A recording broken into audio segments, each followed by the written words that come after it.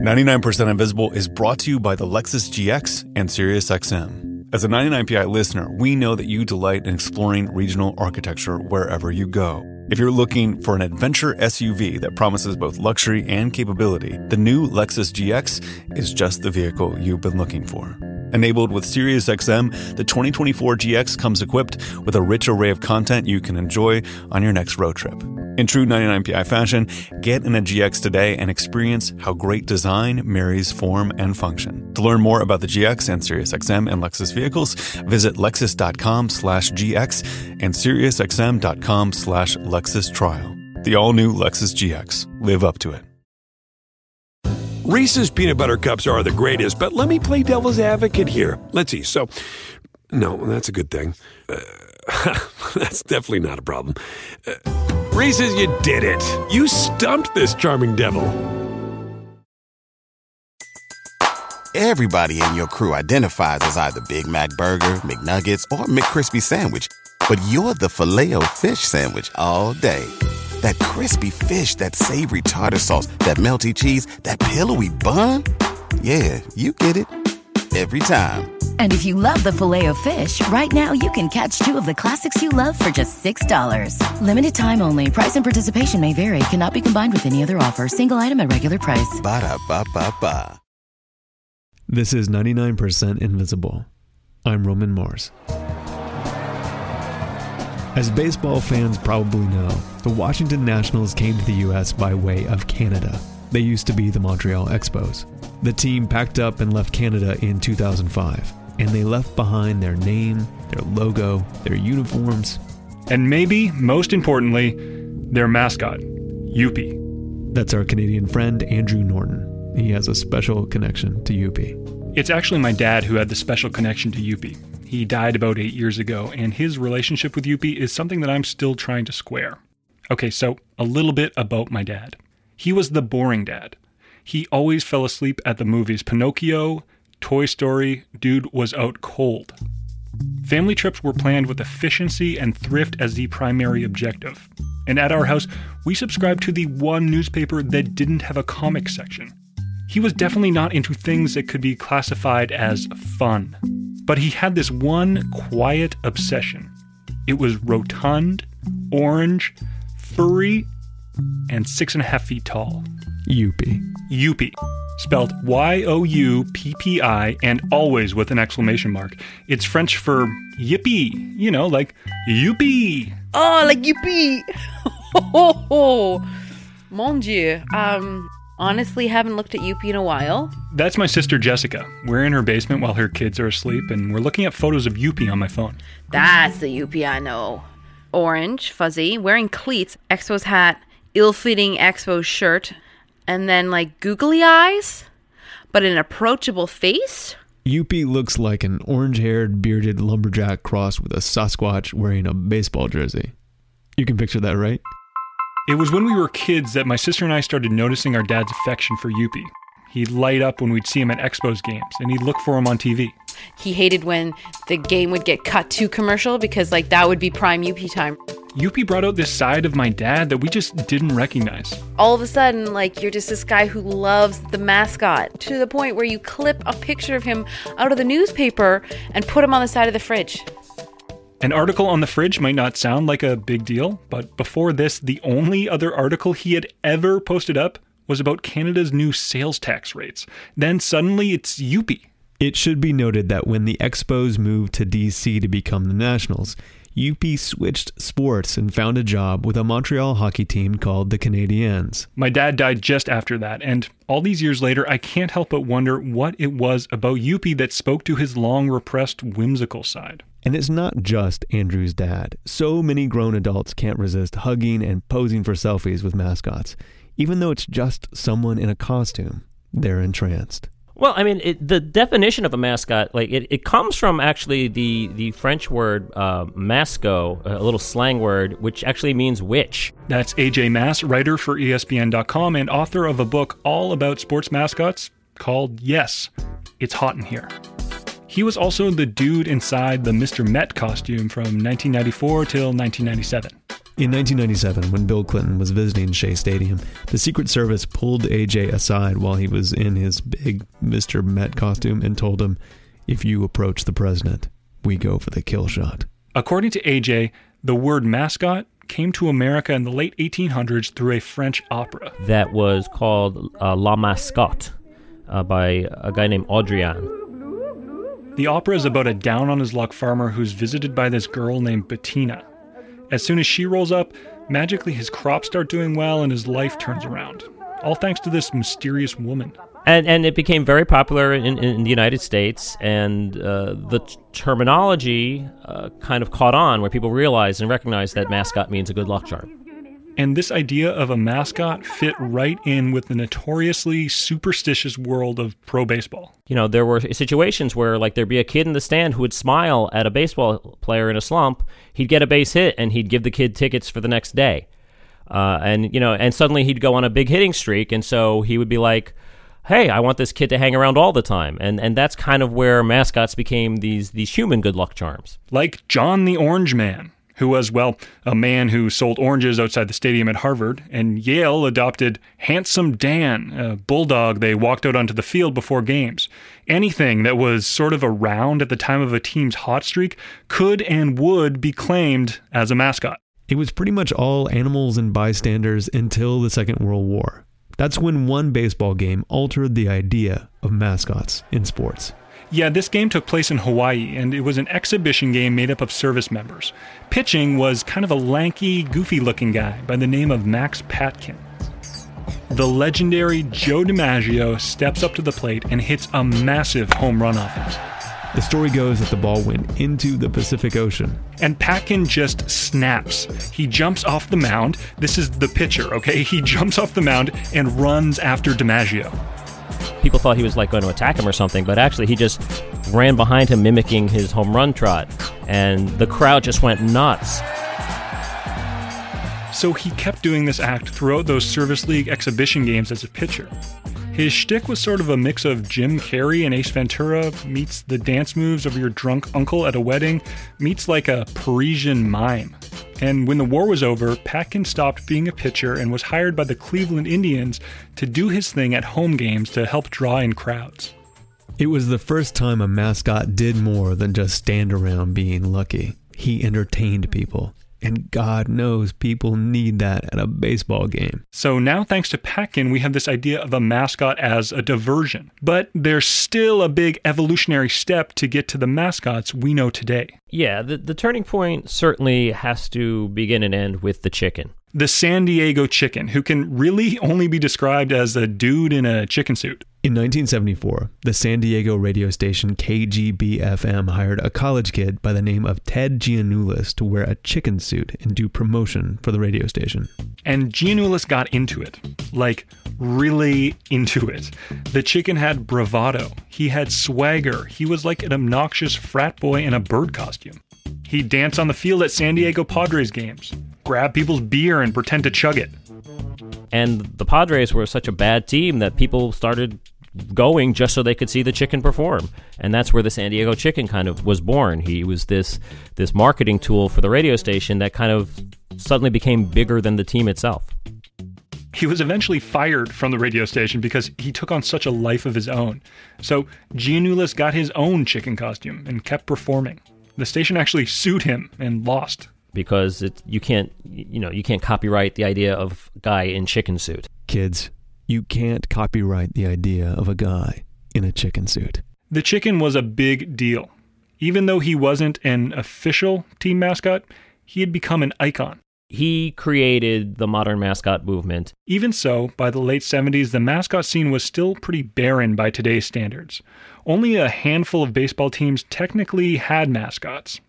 Like the Philadelphia Phillies.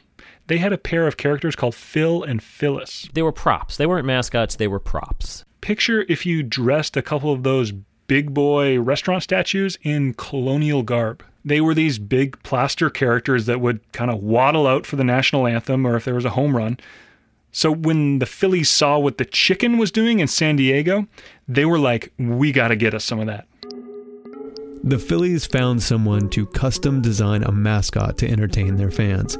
And before she came on board, They warned her that fans in Philly could be a little unforgiving. They said, well, we just want you to know that our crowd in Philadelphia booed the Easter Bunny.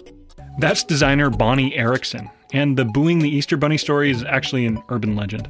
But Eagles fans did once pelt Santa with snowballs during a game. Bonnie had no experience with the sports world when she took the gig. She and her husband and business partner Wade Harrison had just started their own design outfit. And they got the Phillies job thanks to a recommendation by Bonnie's former employer, Jim Henson. The Jim Henson. You know, Muppets, Fraggle Rock, Sesame Street. Bonnie Erickson designed Miss Piggy. And the Muppet Show hecklers Statler and Waldorf. I wonder if there's anything she isn't good at. Yes, choosing what show to be on. She also worked with Henson on making life-sized versions of the Sesame Street characters for their Sesame Street on Ice performances. So she knew how to make a costume that people could perform and move in, which was a new concept when it came to mascots. So Bonnie got to work on this new mascot, and in the meantime, the Phillies had to find someone to stuff inside of it and face those Santa heckling crowds. They needed the lowest man on the totem pole, the intern, to raise his hand and say yes. That's Dave Raymond, who was that intern. He was brought on board to do things like count the All-Star Game voting ballots. He had no background as a performer aside from some dabbling with disco. Nevertheless, he would be the performer inside this new mascot. Because of some delays, we didn't see the costume until the very night that I was going to wear it. And that's when I started getting a little bit distressed, because I started to realize that everyone else thought this was a stupid idea. And I was truly going to be thrown to the wolves. The Phillies weren't even promoting the fact that they were getting a new mascot, in case the whole thing just completely backfired. They could be like, mascot? What mascot? Did you see a mascot? I didn't see a mascot. But I was reassured when I first opened the box, and I was blown away with how perfect it looked. The Philly Fanatic was born. If this were a superhero movie, this would be when the dramatic music comes on. But the Fanatic is definitely not a comic book superhero. It's all green fur, like very furry, fuzzy fur. He has a snout like a megaphone. He's very, very large and rotund, pear-shaped body with a huge belly and a kind of a duck butt. A very long neck. Stirrup socks, Phillies hat, and a Phillies jersey. Perfect, you know? Doesn't that all make sense? No, it doesn't make any sense that the Phillies mascot would be a big, googly-eyed monster. But it turns out that every part of the Fanatic is like a masterclass in mascot design.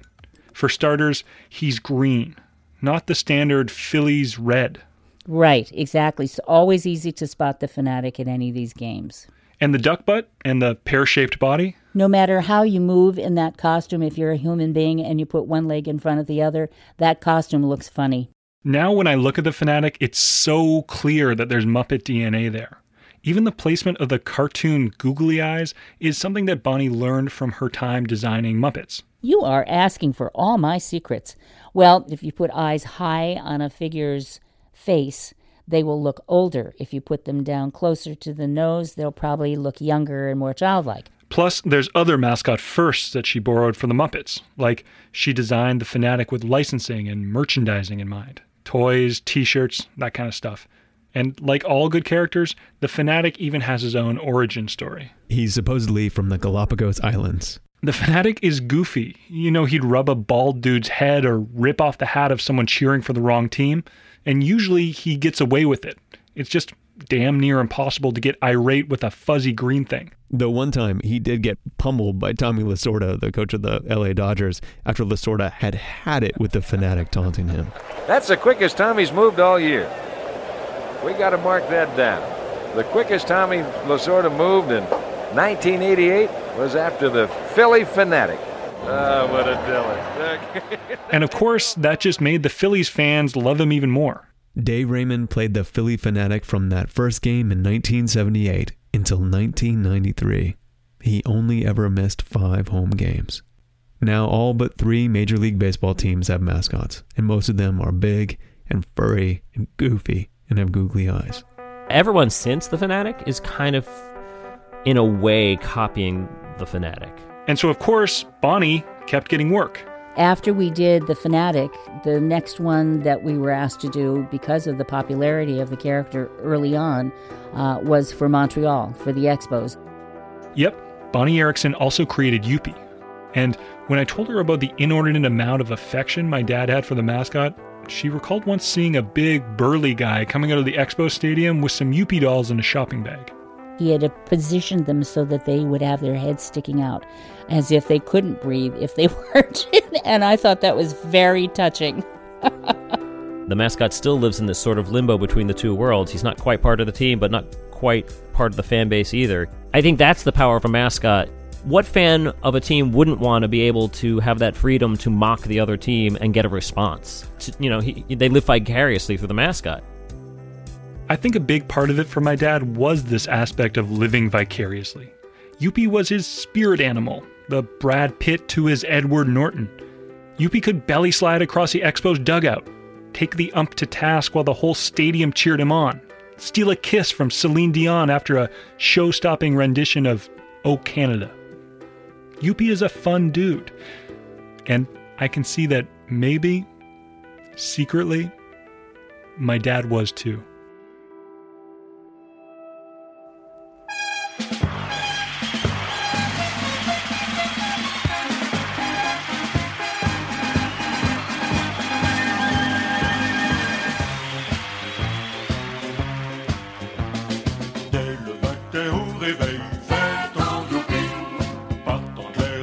soleil, faites ton youpi.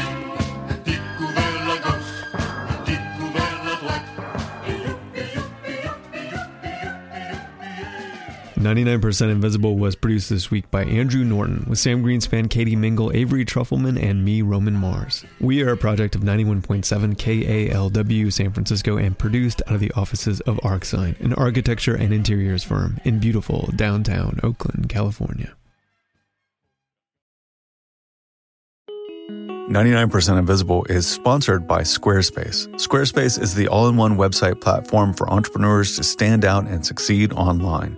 With Squarespace, it's easy to create a beautiful website all on your terms. You don't want to miss Fluid Engine, a next-generation website design system from Squarespace with reimagined drag-and-drop technology for desktop and mobile.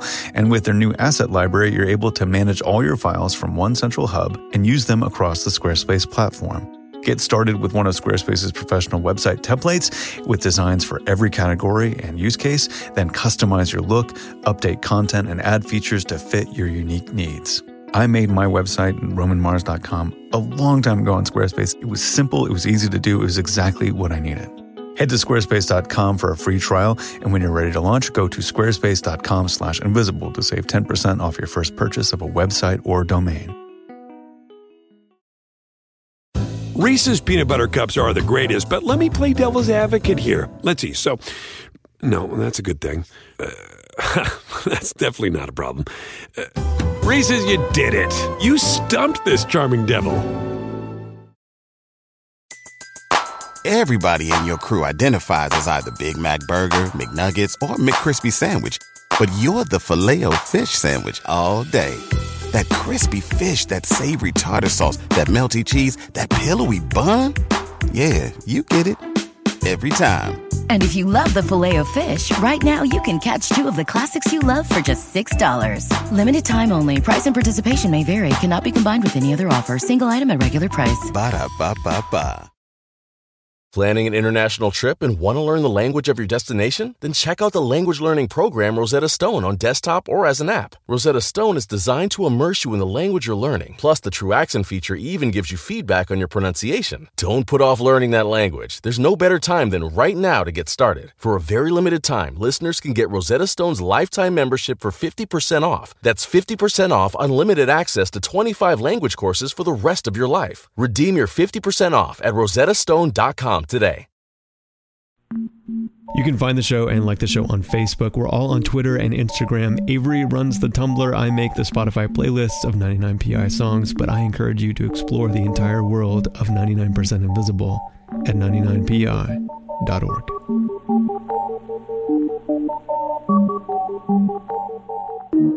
Radiotopia. From Reese's peanut butter cups are the greatest, but let me play devil's advocate here. Let's see. So, no, that's a good thing. That's definitely not a problem. Reese's, you did it. You stumped this charming devil. Everybody in your crew identifies as either Big Mac Burger, McNuggets, or McCrispy Sandwich. But you're the Filet-O-Fish Sandwich all day. That crispy fish, that savory tartar sauce, that melty cheese, that pillowy bun. Yeah, you get it. Every time. And if you love the Filet-O-Fish, right now you can catch two of the classics you love for just $6. Limited time only. Price and participation may vary. Cannot be combined with any other offer. Single item at regular price. Ba-da-ba-ba-ba. Luxury is meant to be livable. Discover the new leather collection at Ashley with premium quality leather sofas, recliners, and more, all built to last. No matter how many spills, scuffs, or pet-related mishaps come its way, the leather collection at Ashley is made with the durability you need for the whole family. Shop the new leather collection at Ashley and find chairs starting at $499.99 and sofas at $599.99. Ashley, for the love of home.